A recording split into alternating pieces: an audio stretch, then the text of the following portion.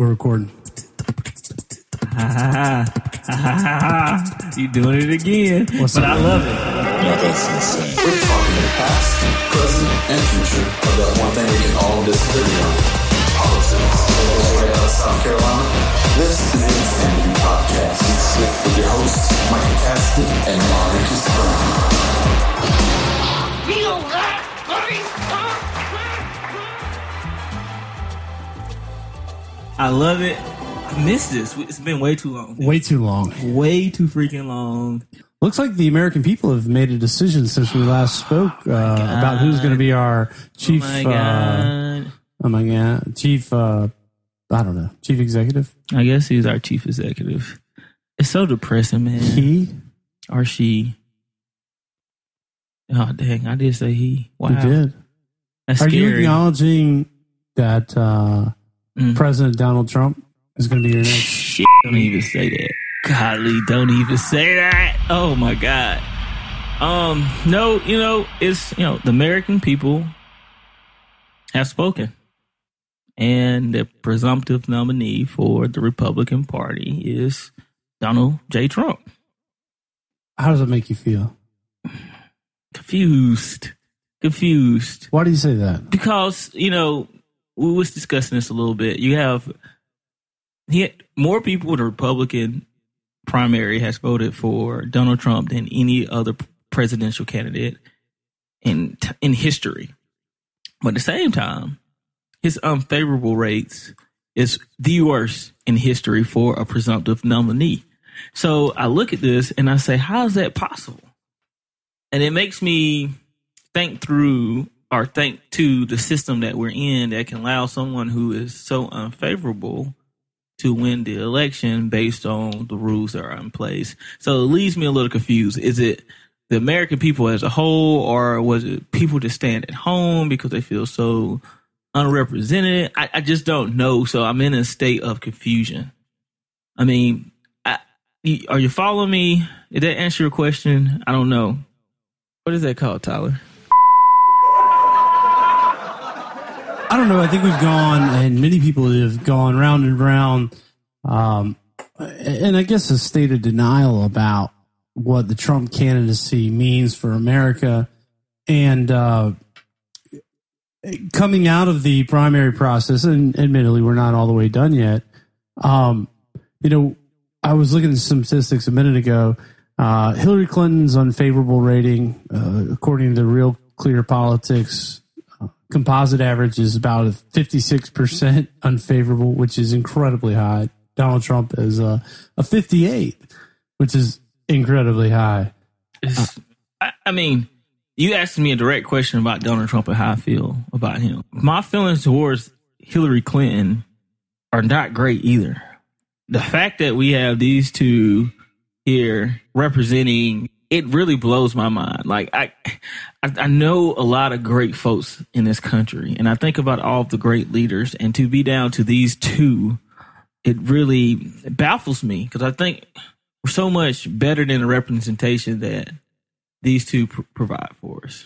So looking forward then, what does that say about our political discourse? Is it time? Let me put it differently. Is it time to stop with the personal attacks on either of these two candidates and to get down to a debate on the substantive issues, if that's even possible?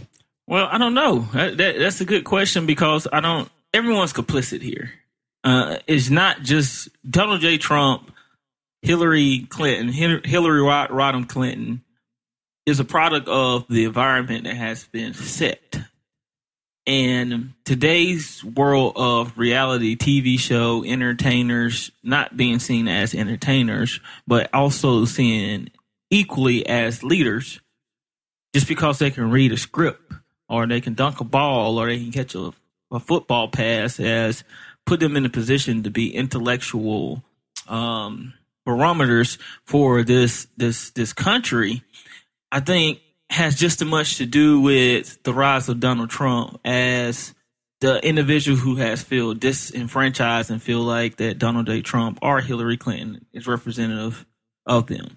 Do you see Hillary Clinton and Donald Trump as, I guess, different sides of the same coin, or are they different coins? Because when I look at it, I see Hillary Clinton as the consummate politician. I mean, she is a politician's politician, the ultimate insider. You can't get more establishment than her. I mean, if there's a neocon warmongering element to the Democratic Party, that's her. I think it's two different coins, but I think there's comfort in both of the coins. Where you look at Donald Trump, Mr. Trump, I think the whole "Make America Great Again" to me touches on a lot of fears that historically has motivated people. I hear "Make America Great Again" and I can hear "Make America White Again." And it's not in the sense of make America white because we don't want a black president, but I see "Make America White" because I'm tired of feeling guilty about my whiteness, that I've been in the last 10 years, particularly 8 years specifically, I should say, that my whiteness has been on trial and I had to defend it. And Donald Trump has provided for a lot of white folks the ability to say, just because I feel a certain way about a certain group of people doesn't make me a racist or a bigot. It just is how I feel. So the "Make America Great Again" is essentially a way to make America white again and feel comfortable in my whiteness. Does that make sense? I'm trying to fill in some of the gaps there based on a lot of our other conversations, but I guess where I struggle with that thought is, Donald Trump ran for president in the party that had a black candidate, whereas the Democratic Party, presumably, as the media would have it, the party of the minority. And yet all three of the leading Democratic candidates coming into 2016 were all establishment white people. So no, that's a great point. But I think you're actually helping me make my point because it goes back to the feeling versus the visual. That's why I said it's not in the sense of just black and white. So having a black person running and a viable candidate, it's okay if he's saying the things that I want to say to make me feel better about myself. So if Ben Carson's up there saying, Black Lives Matters needs to chill out, well, you're helping me feel more comfortable with my white guilt. So it doesn't matter who's giving that message, long as that message is making me feel better about who I am and feeling comfortable to be able to say I can be proud of my whiteness. I mean, look at the whole Beyonce formation, the Super Bowl performance. Do you recall that? Yeah. And they represent the Black Panthers and the whole conversation. If someone was up there doing that KKK, they try to make a comparison between the two, which is nowhere near the same, but it was there. And I saw that as an example of where white people were saying, okay, it's okay for her to go up there and say she's proud to be black. But the moment I say I'm proud of my whiteness, I'm shot down or considered a racist. And I think that feeling is deep amongst a lot of white folks. I think we done had that conversation. Right. It's like the example of that I hear, and sort of not in open discourse, but people will say, well, if they can have a black entertainment television, why can't we have a white entertainment television? Exactly. And I'm like, well, because if you abbreviate it, it sounds like a porn site. Wet. Come watch Wet all night long. But I say that not to discount the underlying feeling of, again, it kind of goes back to the thought we've explored before, which is, I don't want to be culpable for all the ills that other white people have exactly taken on years before. So I'm trying to move forward. Why don't you move along forward with me? it's you're forcing me back. You're pushing me into this, This white box. establishment, this white guilt box, and I'm Right. trying to move forward. Yeah, no, I understand what you're saying, but I think it's actually even deeper than just the white and black issue. It goes into the Muslims, it goes into immigrants, it goes to anything that perceive that's not America, not American, I should say.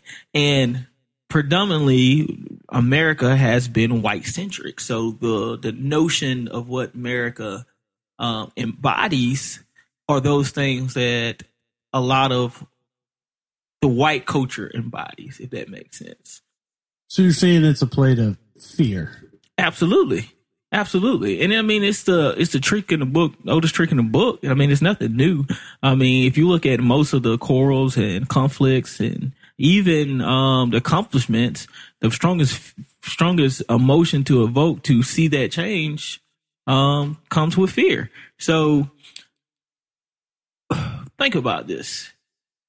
The majority of the immigrants that comes in here, they end up doing jobs that none of us want to do. It's just the reality of it. The people who are doing the most complaining, or you hear saying these people sucking our resources, it's the same people who wouldn't go do sanitary work or construction, hard nose. Those are the same people who won't do those things. But, and this is kind of to Bernie Sanders' point, the same people on the other side of the spectrum, essentially took us into the worst recession since the Great Depression, but yet still no executive have been arrested. So where does the anger go towards that direction versus to the immigrants who, at the end of the day, really have very limited impact on your current standard of living or current situation? Good question. Let me ask you this slightly differently. Since you talk about fear and presumably you were talking about irrational fears. Absolutely. What do you think about the transgender bathroom debate? Do you think it's a debate? I mean, obviously it's a debate. We're having it. We're discussing it right now. But before you answer, I just want to answer my own question. Because I got to say, from the outset, I don't really want to be talking about this at all because I feel like it's a sizable minority. Not even sizable. It's a tiny minority who are stoking the flames of fear in order to propel their own political ambitions, their political fundraising. I don't think this is a real issue in a practical sense. I think it's a real issue only in the minds of those who are struck by the fear of what could be. Absolutely. I mean, again, I'm sure that we have all been in bathrooms with transgenders of the opposite sex who was posing as the sex of whomever bathroom they are in, and you had no clue about it. You went in, you did your business, you washed your hands. Well, some people, a lot of people don't wash their hands, but that's a whole nother conversation. Those are really the people who deserve scorn. Exactly. And you never thought anything about it. Now, how much is even a transgender pushing this? Like, I mean, the whole bathroom situation to me is such a non-factor. I don't understand why we discuss it. And I certainly welcome anyone who's listening who is a member of the transgender community to correct me if I'm wrong here. And you can check out our website at insanitypodcast.com and leave some feedback. But I don't hear the push for transgender bathrooms originating out of the transgender community at all. Right. I hear the calls for a separation coming out of the far right. And really, let's be clear. I don't think the concern is that women or transgender women are coming into the male bathroom is really what people are concerned about as much as it is men or the fear that men posing or claiming to be transgender men or transgender women. I forget which way it goes. Yeah, that's right. Going into a women's bathroom is really the problem. And by the way, let me just say that I can completely understand why a woman would not want a man to come into their bathroom, because I've been in men's bathrooms and I know the smells that they're capable of. I wouldn't want. I wish we could vote. Some of those guys out. Dude, we're not going in that conversation. But you're right. You're absolutely correct. The fear is real. Now, where I do have a problem is when we have a government that comes in and says that any public institution has to accommodate transgenders, particularly when we start talking about public schools, from a middle school or even elementary standpoint. To me, that's very irresponsible of leaders to think that a teenager or preteen has the ability to identify who they are as a gender to the point to where you make 99.9% of the population uncomfortable with having to deal with a male who says, I feel like a female and I'm going to use the bathroom as a preteen. The ability for a teenager or a preteen to make that decision, in my opinion, is not one that we should be entrusting to them to make that decision. Well, I'll say one of the things that, as I've heard this debate and I've been exposed to it before, we don't really have a huge population. I guess I maybe I just don't interact with those folks enough to pay attention. Sorry. But I don't really pay enough attention to the issues confronting the transgender community. But one of the things that I was struck by in an article that I read the other day that highlighted one of the issues when it relates to transgender folks is that in so many other facets of life, the message is love who you are. Love who you are. Whether you're a thin person or a big person, love who you are. Love who you are, whether you are a black person, a Latino person, an Asian person, a white person, in between, a mix, whatever. Love your skin as it is. Love your body, love your skin, love yourself. And yet, for some reason, when it comes to the transgender question, there doesn't appear to be a genuine message of love your biologically endowed self.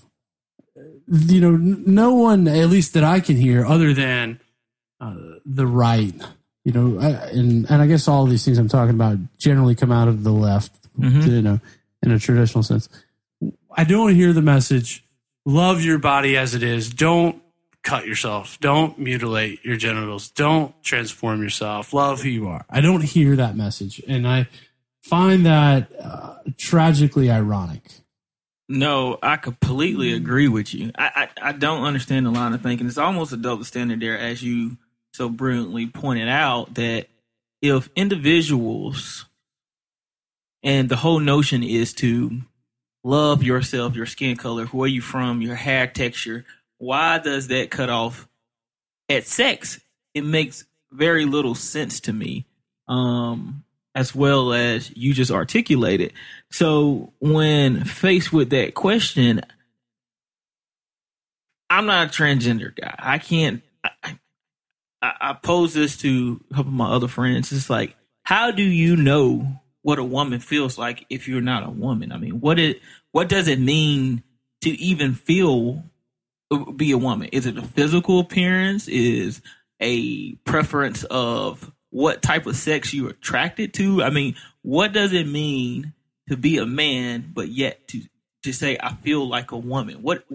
What is that feeling? Like, how do you even know? Sure. Well, my point is simply that, if you are a man biologically, and by the way, I am setting aside that category of people who are intersex or who are genetically, right, I guess atypical. Right. We're talking about XY or XYX or XYY chromosomal balances. So I'm setting aside that tiniest of subsets and saying that those people who, are born with a penis and testicles. If you feel like you connect more with the social construct of what a woman is, right? You like to, I don't know, whatever the typical woman behaviors are. I don't know. I can't describe them without making people right. Yeah, just roll with it. Why not say, hey, that's cool to be a man and love those things. You know, I have a cousin who he and his wife are raising their kids to embrace the idea of, you know, if you want to wear a princess dress, that's fine. Just acknowledge you're still a dude. Right. Like right. Well, I mean, I think it goes to and I love, do whatever. At the end of the day, I just want people to be happy, and I want people to find self-satisfaction. I'm concerned that at what point do you, where do you draw the line? Where do you draw a line? And can you even draw a line in so many of these ways? Well, and I think that's where you open a can of worms. One thing that you could visually see with me is that I'm a black man. There's I can tell you that I'm a white man as much as I want to, but you can look directly at me and say, Mo, no, you're not. You're a black man. I'm looking at you. I don't know where you is. You may feel like you're white. You may act like you're white, but at the end of the day, you are a black man. Right. Period. It's not subjective. It's very specific, and it can be proven.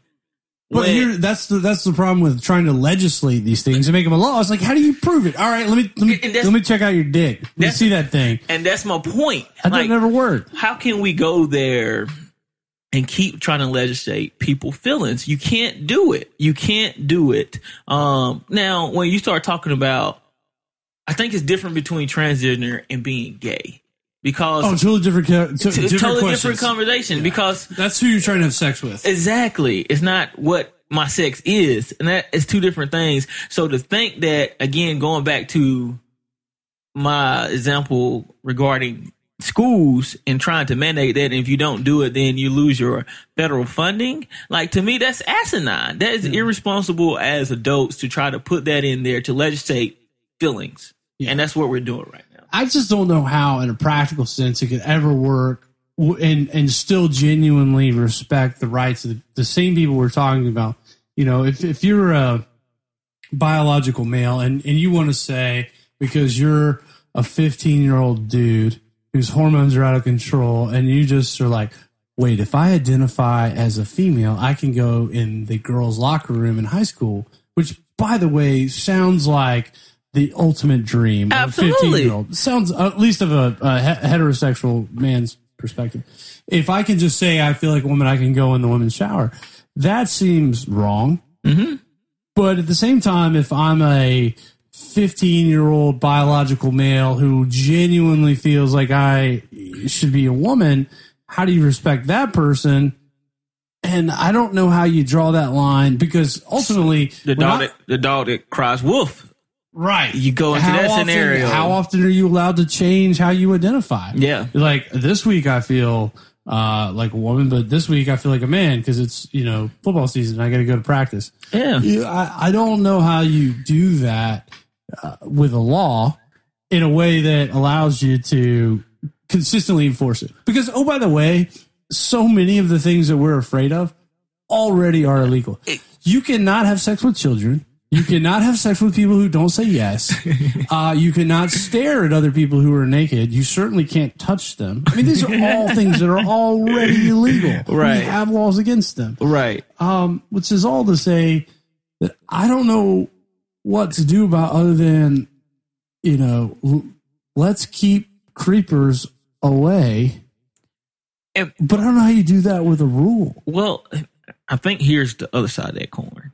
Everyone is saying you have to bend how you feel towards this 0.01 or 001, whatever that percentage is, to make them feel comfortable. Well, what about the other side of, you being yourself to go to the bathroom that's going to take 3 minutes out your life to go to the sex that you are? Like, is it really going to hurt you or damage you mentally that much that you go to the bathroom to where you physically are, understanding that people don't understand that as well as you do, and you move on with life? Right. Like, why do we have to continue you have issues like this, and the 0.0001 dictates what the 99% has to do. And you know, I look at organizations like Kroger, grocery stores, who, you know, they put a sign, their policies essentially, and I applaud them for it. And they have a unisex bathroom that's designed for people who don't feel comfortable in one of the gender specific bathrooms, or people, you know, fathers with a young daughter, mothers with a young son. You know, it's an opportunity for you to go to the bathroom alone, which, you know, is a great answer. My only, you know, I guess bone to pick with that is one. Well, I don't have a problem with their policy. I just have a problem with the idea that, again, that same 0.0001% can then force people to spend tens of thousands of dollars in the construction of new buildings. Right. You know, and to make that bathroom. And, you know, quite frankly, I think it's a good thing to have that bathroom alternative. But when it becomes a part of the building code and then you don't have an option anymore, you know, I don't know. I don't know what to do about this. I think we're overreacting to it's a problem, but is it a problem on the sense that it's affecting Americans as a whole every day? No. I mean, you know, on an individual basis, yes. But are people really losing sleep because of transgenders? No. Which, by the way, brings me back to our original point, or my original point at least. Isn't it really a debate? It's not really a debate. It's really not. Really not. It's not an issue. These politicians are playing the fears of people because, you know, none of us wants others to be attacked. And I just feel guilty that we got sucked into it. Well, I don't feel guilty because, I mean, it's okay to have conversations, and we're going to look back at these conversations 15 years from now, and we're going to say, how silly were we? And that really wasn't a big issue, but they completely overact. And I think it goes back to the point I made earlier. If Caitlyn, is it Caitlyn? I think so. It's Caitlyn Jenner or Bruce Jenner, however you want to call him or her, because that's what she's right. Asking. You know, if that didn't happen, do we find ourselves in the same situation today? You know, going back to my point of reality show stars or entertainers, let's group them together, entertainers becoming these moral barometers and respected as these intellectuals who have great knowledge on how society should act as a whole, I think is still a result of this. Well, I mean, just pick a little bit of a bone with that, and that's to say that while I certainly agree that pop culture stars seem to have a disproportionate impact in our public discourse, I will say that I think it's important that they highlight aspects of society that otherwise we would leave unnoticed. And like so many conversations that here on the Insanity Podcast we've tried to have that are difficult, you know, we're certainly not going to resolve anything today. But by having the conversation about what is the role, how does society interact with transgender folks, we then are able to begin to accept people who are unlike ourselves. My only reticence, my reluctance in it all is, you know, in our quest to be accepting of others, I think too easily we concede the right to say, no. Right. Too far. You know, you haven't done, you know, I guess that's my point is that everyone in there are rushed to be the open-minded. To be PC. That's why Trump's so attractive. He's not. People say, yeah, right. Maybe that's it. Maybe that's part of it. I don't think it's a one shoe fit all. And we know we stopped that conversation earlier, but just kind of backtracking to that, I think is making, you know, portions of that is making America feel white again or make America white again. I said, but also to that is I'm just tired of feeling guilty in general. Like I don't, because I disagree with transgender. No in a way that I don't know how to say no in a way that doesn't get me labeled as a sexist, as a racist, as a bigot, as a whatever a transgender hater is. Mm-hmm. You know, a homophobic. Well, those are different. Homophobic. You know, you get what I'm saying, right? How do you say enough? Like that goes across my line, and I'm not real good at defining what my line is, but that's too I know far. It in here in my gut. Right, I feel it. Like culturally, it's too far. Right, and unfortunately, I think that we've become so dependent then on government to say, "Give us the answer." Exactly, and not enough people say enough. You know. Community leaders and hear this, podcasters, and hear this, American citizens. Government does not supposed to give us the answers. We supposed to give the government the answers, and they supposed to represent those answers in the way that they and their leadership can position what our issues are in a way to come to solutions for them. That's what they supposed to do. They're our representations of American people and how we feel, not the other way around to where they govern us to tell us how we should feel. And quite frankly, I think we are in a society now that not only look to these government or back to my point of entertainers instead of the community leaders who are in their homes or in their communities that's supposed to rise them up and set that moral, moral barometer for the community in which they live and how they govern themselves.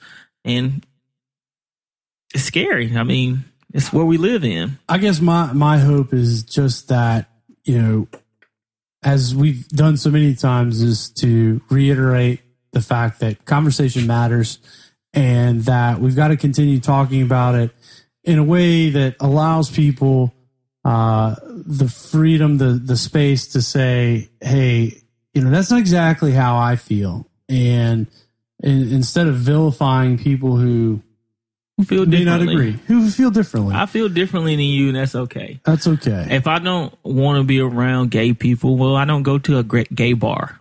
Right. That's simple. Like, I mean, it's not rocket science. You being in my presence, it's not going to hurt me. And matter of fact, there's a lot of people in your presence that you have no clue about, and they're there all the time. And guess what? You make it home safely. You eat your food just fine. You watch your movie just fine too. Get over yourself. Right. Deal with it. And I think to my last point, I'm going to say my last one, but to this point, that line that we're setting right now, we're telling other people to deal with it at the expense of other people feeling. So now you telling me I have to deal with it, but they don't have to deal with it, and it's dangerous. We can't continue to do that. Sure. Well, I think that probably brings us to the end of episode 10. Episode 10. Wow. Wow. What are we doing now? Wow. We committed to 10, didn't we? That's what we did. We hit 10.